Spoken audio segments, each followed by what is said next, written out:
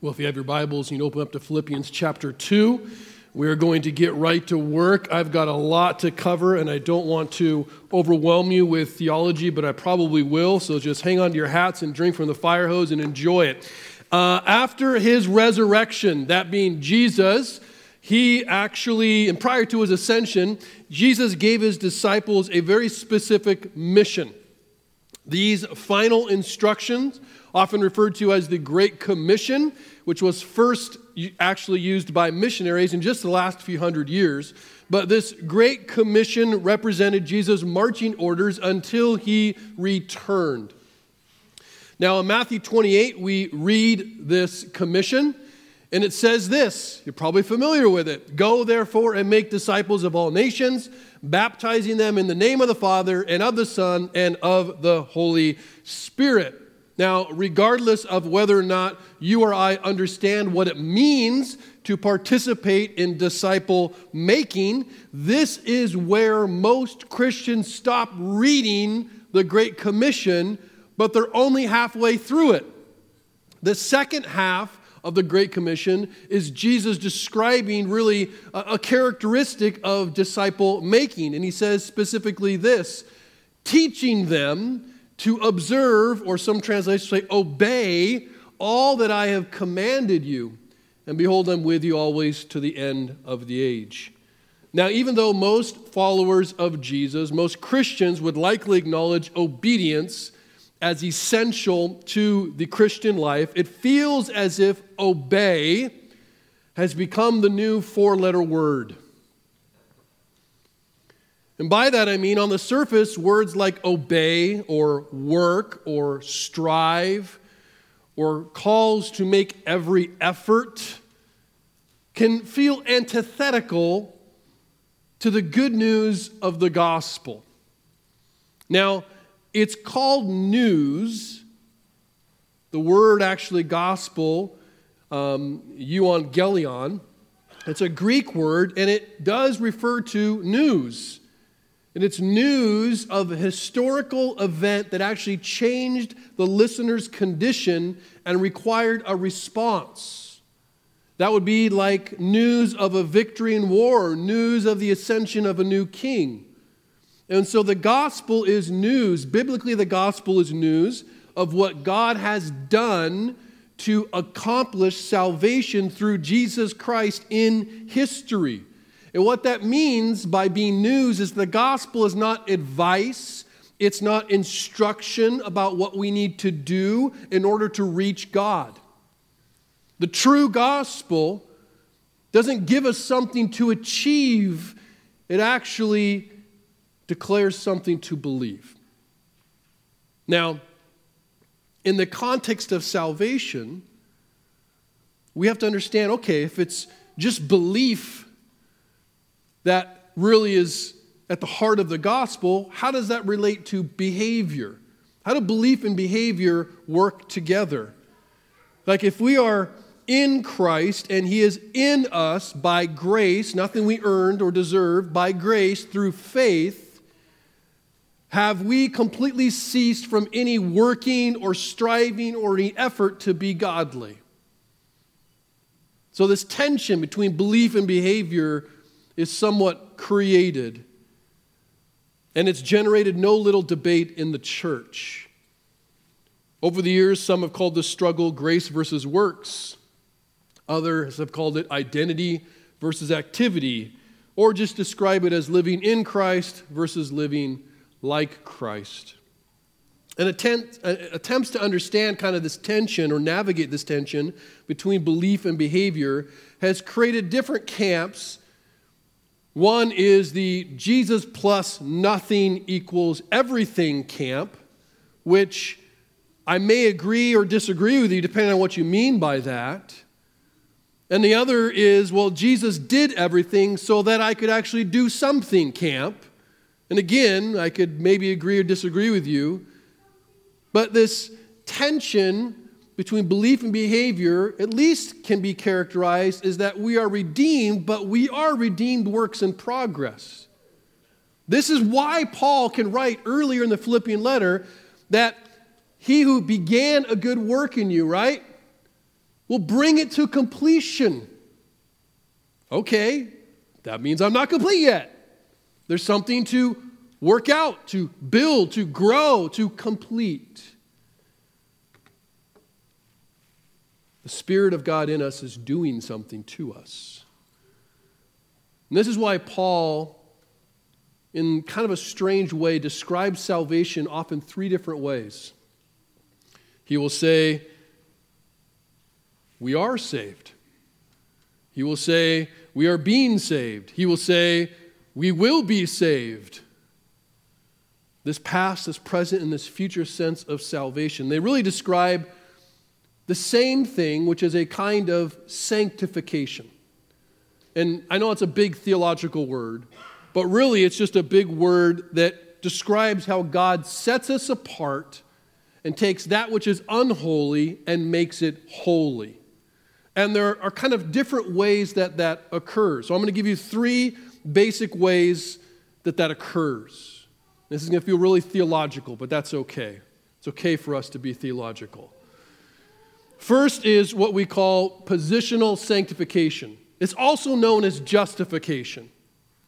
And this is where Jesus delivers us from the penalty of sin. And this happens in a moment. This happens at the moment of conversion. The penalty of sin is death. Jesus takes our death. And when we believe that, we are redeemed and we are transferred from the kingdom of darkness into the kingdom of light. But it doesn't end there. It works into what we call progressive sanctification. And this is, there we go. I'll let Joel do it.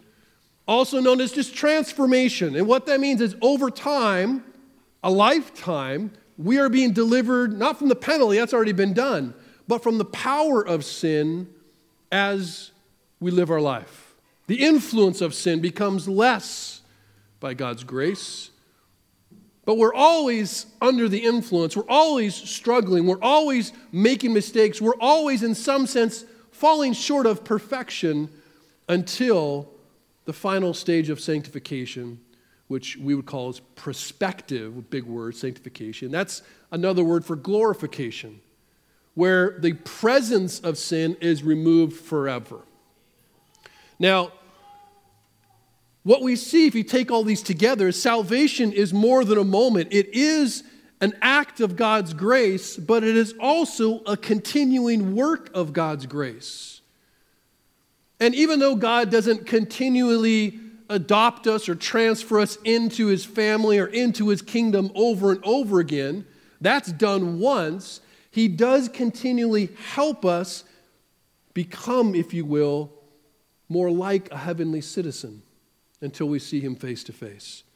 So I want to focus this morning on that middle part, that post-conversion work of grace, that post-conversion growth where you are becoming, check this out, in practice as you live, what you already are in position.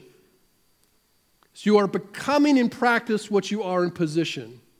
What you believe is starting to manifest itself out in your behavior.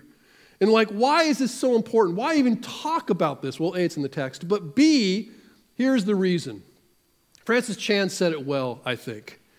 And he said it this way. Somehow, many have come to believe that a person can be a Christian without being like Christ.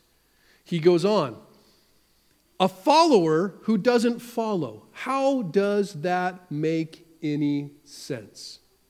Many people in the church have decided to take on the name of Christ and nothing else.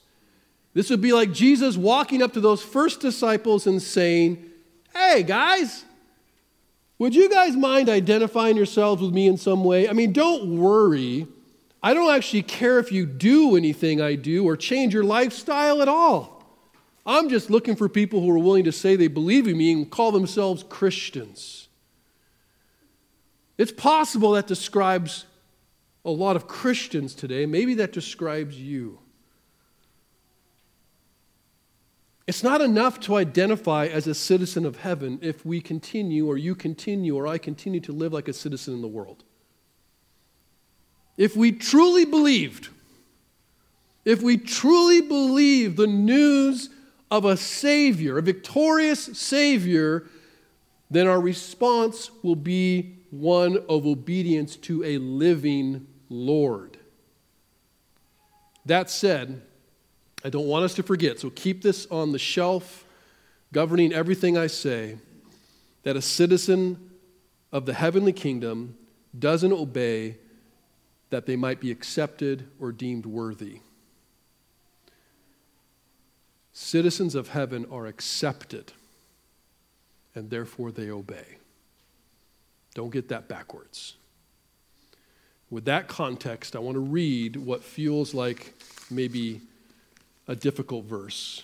Beginning in verse 12 of chapter 2 in Philippians, it says this: "Therefore, my beloved, as you have always obeyed," there's the word, "so now, not only as in my presence, but much more in my absence, work out your own salvation with fear and trembling." All right, so the first thing that Paul says is therefore. If you had a good English teacher, you would have been told you should always figure out what is the therefore. Well, therefore is a conjunction word that has to do with cause and effect between two things. And so whatever precedes or comes before the therefore is the cause of the result that follows the therefore. So the previous verses that Mike preached on last week were a theologically rich hymn about the humility of Christ portrayed in the gospel. It was a song, is a song, focused on his incarnation, focused on his crucifixion, and focused on his exaltation. It's a song about this, how Christ not only saves us, how he saves us through his obedience, but also how he gives us an example for our own obedience. Specifically how it relates to people in relationships. Now, it's a song that we should be singing a lot because we need to often remember that redemption was accomplished by Christ through humble, hard obedience. And that obedience resulted in his exaltation, our redemption, and God's glory. Okay? Now, inspired by this, informed by this song of humility, the song of Christ's obedience, the song of what happens because he obeyed, Paul says, work out your faith. Work out your own salvation with fear and trembling. See, even if we don't work for our salvation, we do work from it. This working out is not just an intellectual or emotional exercise. It involves tangible action where Jesus, the Savior of your life, becomes Jesus, the Lord of your lifestyle. For many of us, Jesus is, yes, he's Savior of my life, and you are the Lord of your lifestyle. And by lifestyle, I just mean the rhythms of your life. The daily commitments and the things you give yourself to and your stuff to and all that stuff. Now, as we ponder how Christ lived, we are to consider how we ought to live, because our life is supposed to be a response to the one who gave his life to us. Now, that kind of obedience, guess what it requires? The hardest thing for all of us, humility. You see, as Mike preached last week, unlike Christ, right? He said he didn't consider equality something to be grasped, something to be held onto. Unlike Christ, we hold on to stuff. And what do I mean by that? We hold on tightly to those things that we believe will bring us glory. This is not what Jesus did. He let it go. Now, when we presume, when we predict that our obedience in a particular area is going to lead to our humiliation. And by humiliation, I mean loss of power, loss of prosperity, loss of popularity. When we go, oh, I'm going to experience loss here, we will refuse to obey because we want to hold on to those things. because we fear losing them. We'll ignore or twist around God's really clear commands and justify our disobedience with very childish excuses. Because it's hard, because it's painful, because it requires you to submit your desires to God's plans, we will foolishly convince ourselves that delight is found in disobedience to God's word. We will convince ourselves that delight is found in disobedience. How do I know this? Genesis 3. They were tempted to believe that delight, that goodness, that fullness, that completeness was found apart from obedience to God's word. And they were wrong. Faith is this, okay? Faith is many things, but I'm going to focus on this. Faith is being convinced that true joy is found on the other side of the humiliation of the cross.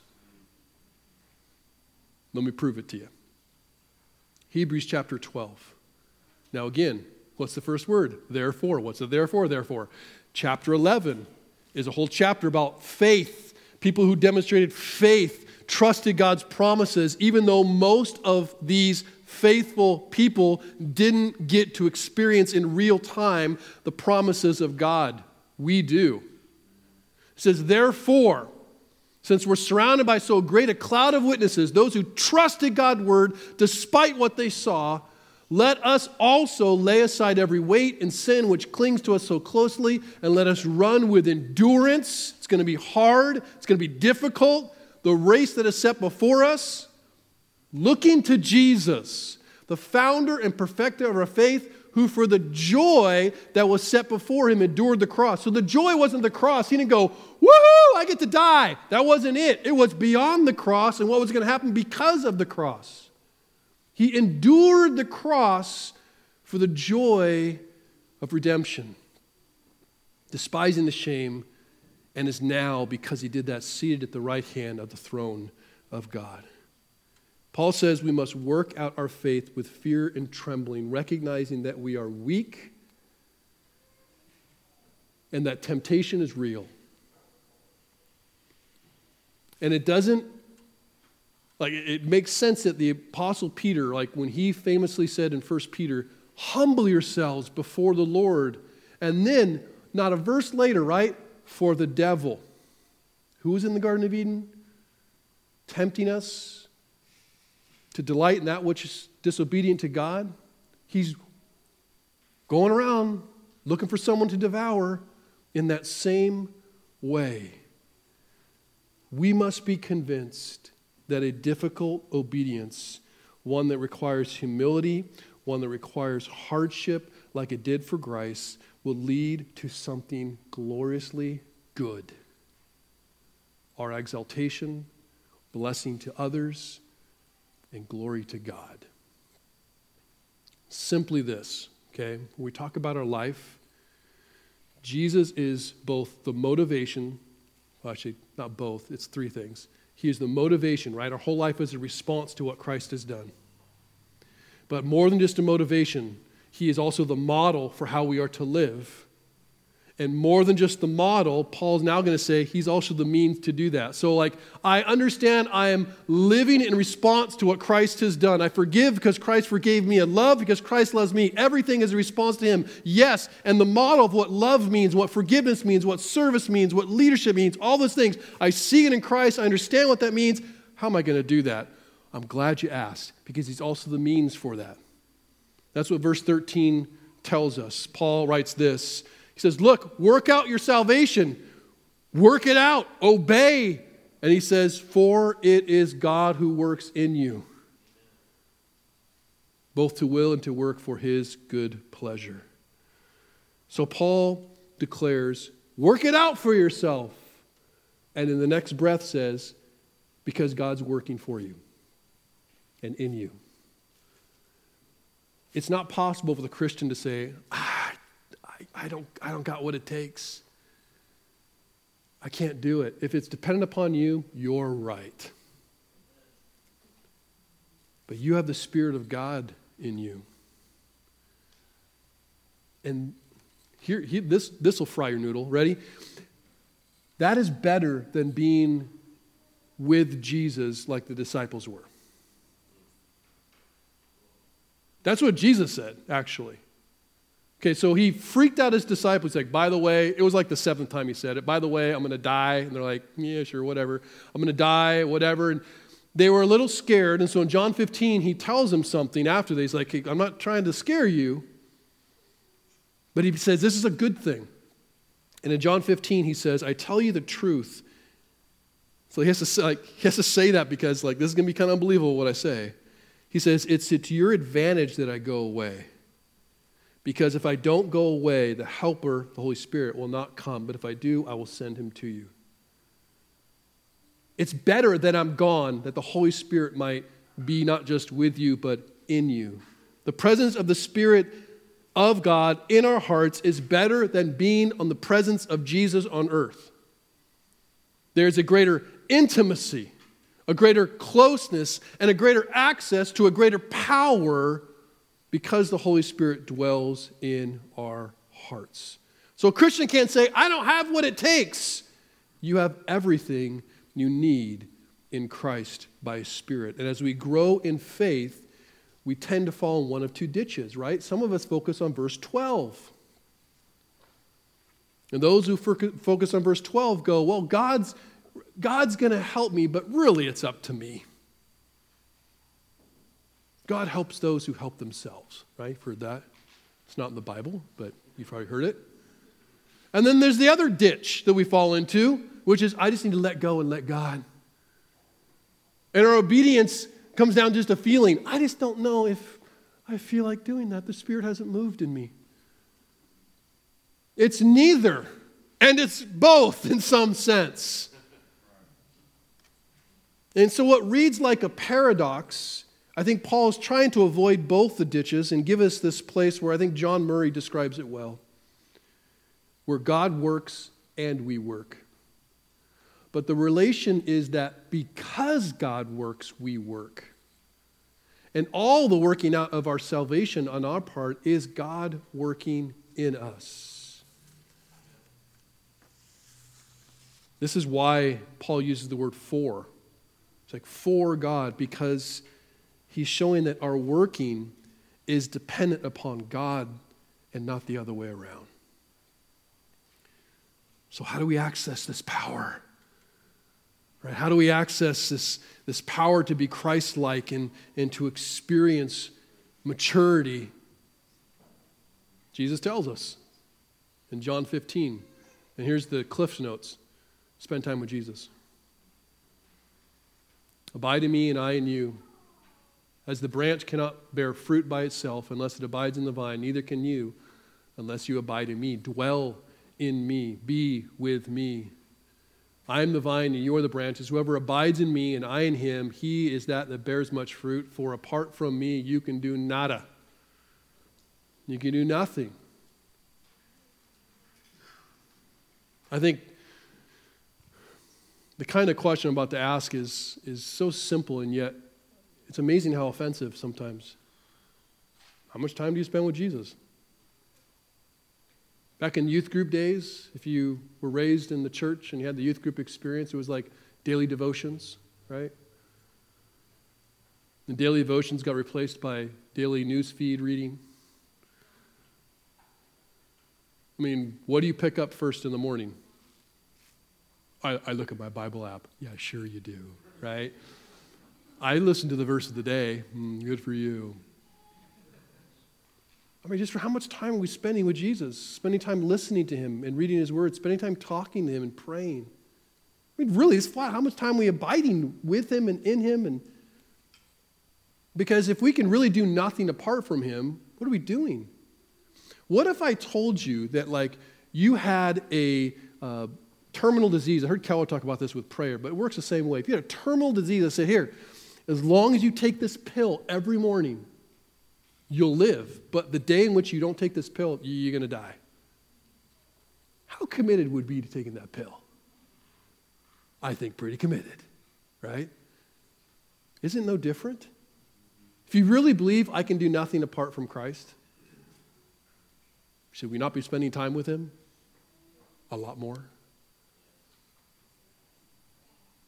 And I've already told you, that's not to make Jesus love you more. But I bet you'll end up loving him more.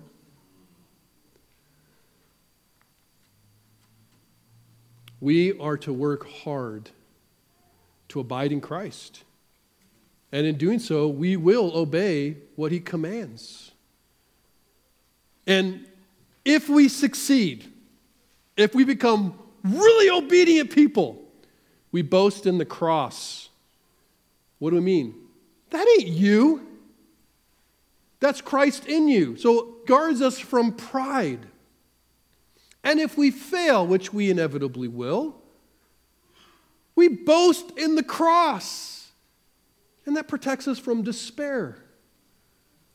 And we trust that God is delighting in all of these things. He's delighting in giving us what we rightly need, and he's delighting in saving us from what we wrongly want, growing us and maturing us over time. Now, here's the rub. This is not easy. This is why Paul writes in verse 14 to 16, do all of this without grumbling or disputing. Now, this is in the context of obedience, I believe. That you may be blameless and innocent children of God without blemish in the midst of a crooked and twisted generation among whom we shine as lights in the world. Philippians 2:14, it was one of my favorite verses to tell my kids. Philippians 2:14, do all things without grumbling or complaining. I think adults probably need this more than children. One theologian noted that Paul doesn't call the Philippian church to a certain course of action. He never actually tells them to do some specific thing, but he does tell and calls them to a certain kind of action. Following the example of Christ, let's be honest, it's not free of hardship. It's not free of pain. It's not free of sacrifice. Jesus' humble obedience, Jesus' perfect obedience was painful and humiliating. And so in the working of our own salvation, we're going to be very tempted to do one of two things, grumble or dispute. One talks about what we do out loud, and one talks about what we do quietly. Grumbling is criticizing and complaining out loud. I don't like this. I don't like you. I don't like any of that. And the other is disputing internally. I don't like this. I'll do it, but I'm not going to like it.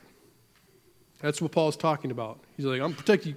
Both of those are a real temptation for us. I can't. One-time thing. Yeah, it's true.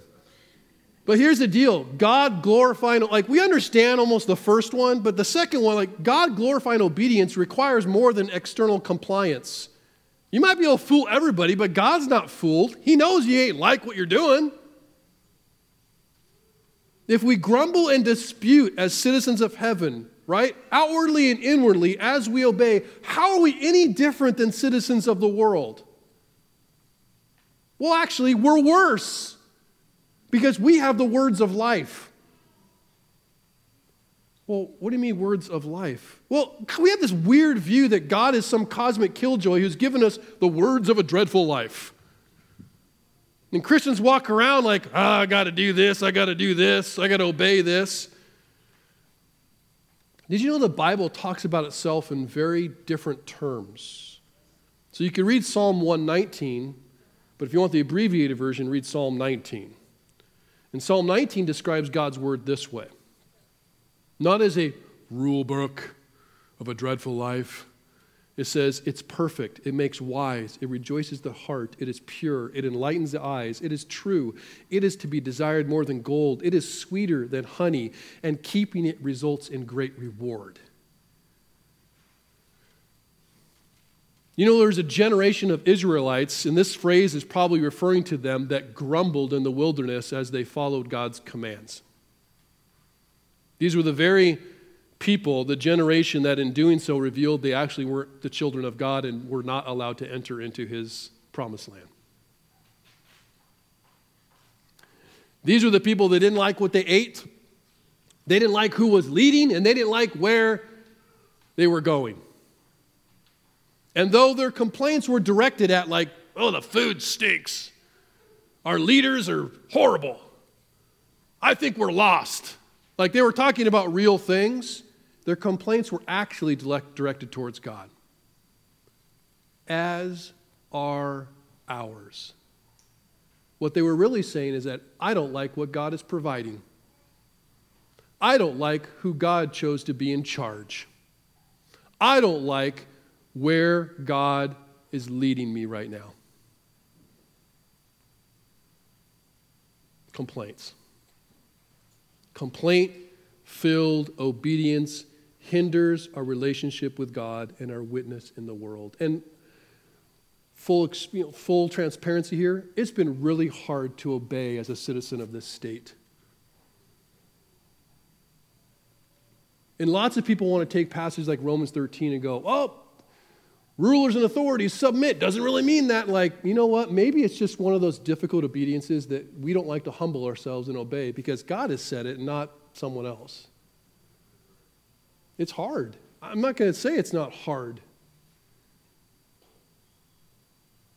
And I wonder, like, do we grumble out loud or online? Or do we go, fine, I'll obey, but I'm not going to like it? Who are you obeying exactly? Because if it's just obeying your governing authorities, yeah, that's probably difficult. Or are you obeying the one who appointed those authorities and said to obey these authorities? That's very different. I know it's not popular to say, but that's a real struggle, real tension. And we really got to deal with it. For fear of complaining against not men, but God. And that's the mistake I don't want to make. What kind of light are we if with the same mouth that we confess Jesus as Savior and Lord, we criticize his teachers, pastors, leaders that he's appointed, or complain about his teachings? I'm not sure what kind of light we're being. Although difficult, I think we wrongly believe sometimes that Christ's commands are going to be a perpetual crucifixion. And I would argue that Jesus had said in John 15, I'm giving these commandments so your joy will be made full. And so if you only hold fast to the Word of God when it's easy, right? You won't be faithful. We're to hold fast the Word of God, especially when it's counterintuitive, like, I don't like it. Or it's countercultural. They don't like it. Because you are convinced of something, that it's the pathway away from death and toward delight. If you're not convinced of that, you won't obey. Anytime it gets hard. We must believe without doubting that cheerful obedience brings far deeper pleasure than sin, both now and in the long run, and that the blessing of being obedient is not just the absence of God's wrath or consequence, but the blessing of the presence of his love. Obedience is not just a way, and it isn't even a way at all to earn favor with God. It's actually the way to experience him greatly. And one side note before I close it up, you should ask yourself, we should all ask ourselves why we have such a negative view of obedience altogether. Like the way of Christ seems really hard. Remember that verse in Matthew chapter 11, come to me all who labor and heavy laden, and I'll give you rest. Take my yoke or my way upon you and learn from me, for I'm gentle and lowly in heart, and you'll find rest for your souls. For my yoke is easy, my burden is light. My yoke is easy, my way is easy, and my burden is light. So let me just give you something to really just hit you in the chest. Ready? If good old-fashioned biblical obedience to Christ is burdensome, if you describe it as a bother, it's possible you are not walking the way of Christ, or you're walking it without him. Because he said it's easy and light. Well, as we close the last couple verses here, he concludes this passage with something that might shock us if we just consider it, and that is, Paul's going to have joy regardless of the outcome.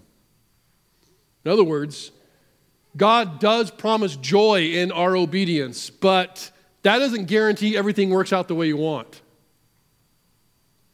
He writes, even if I am to be poured out as a drink offering upon the sacrificial offering of your faith, I'm glad to rejoice with you all.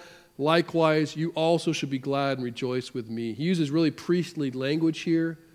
In obedience to Christ, he is ready to offer up his life on the altar. He calls his life a drink offering, which always preceded a much bigger offering. Paul can obey even to death if he knows that the Philippians are also willing to sacrifice their lives in obedience to Christ, who sacrificed his. And indirectly, he's asking us, are we willing to do the same?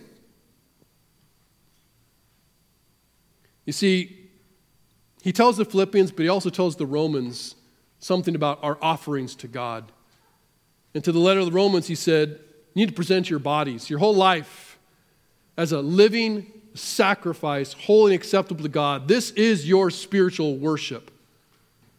That my life is not mine, my stuff is not mine, that I am the Lord's. See, God isn't interested in your 10%. He wants it all. It's all his.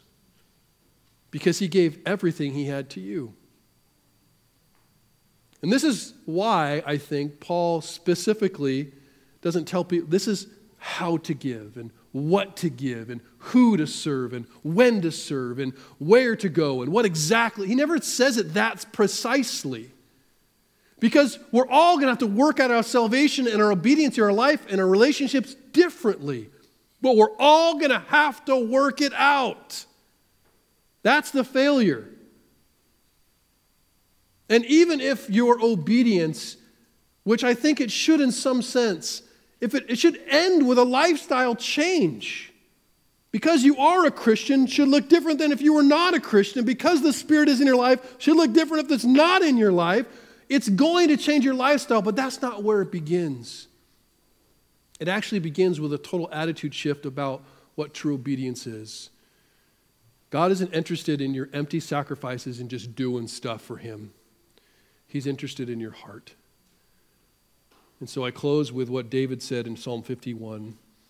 He told God he knows that he does not delight in sacrifice, or he would give it. You will not be pleased with a burnt offering.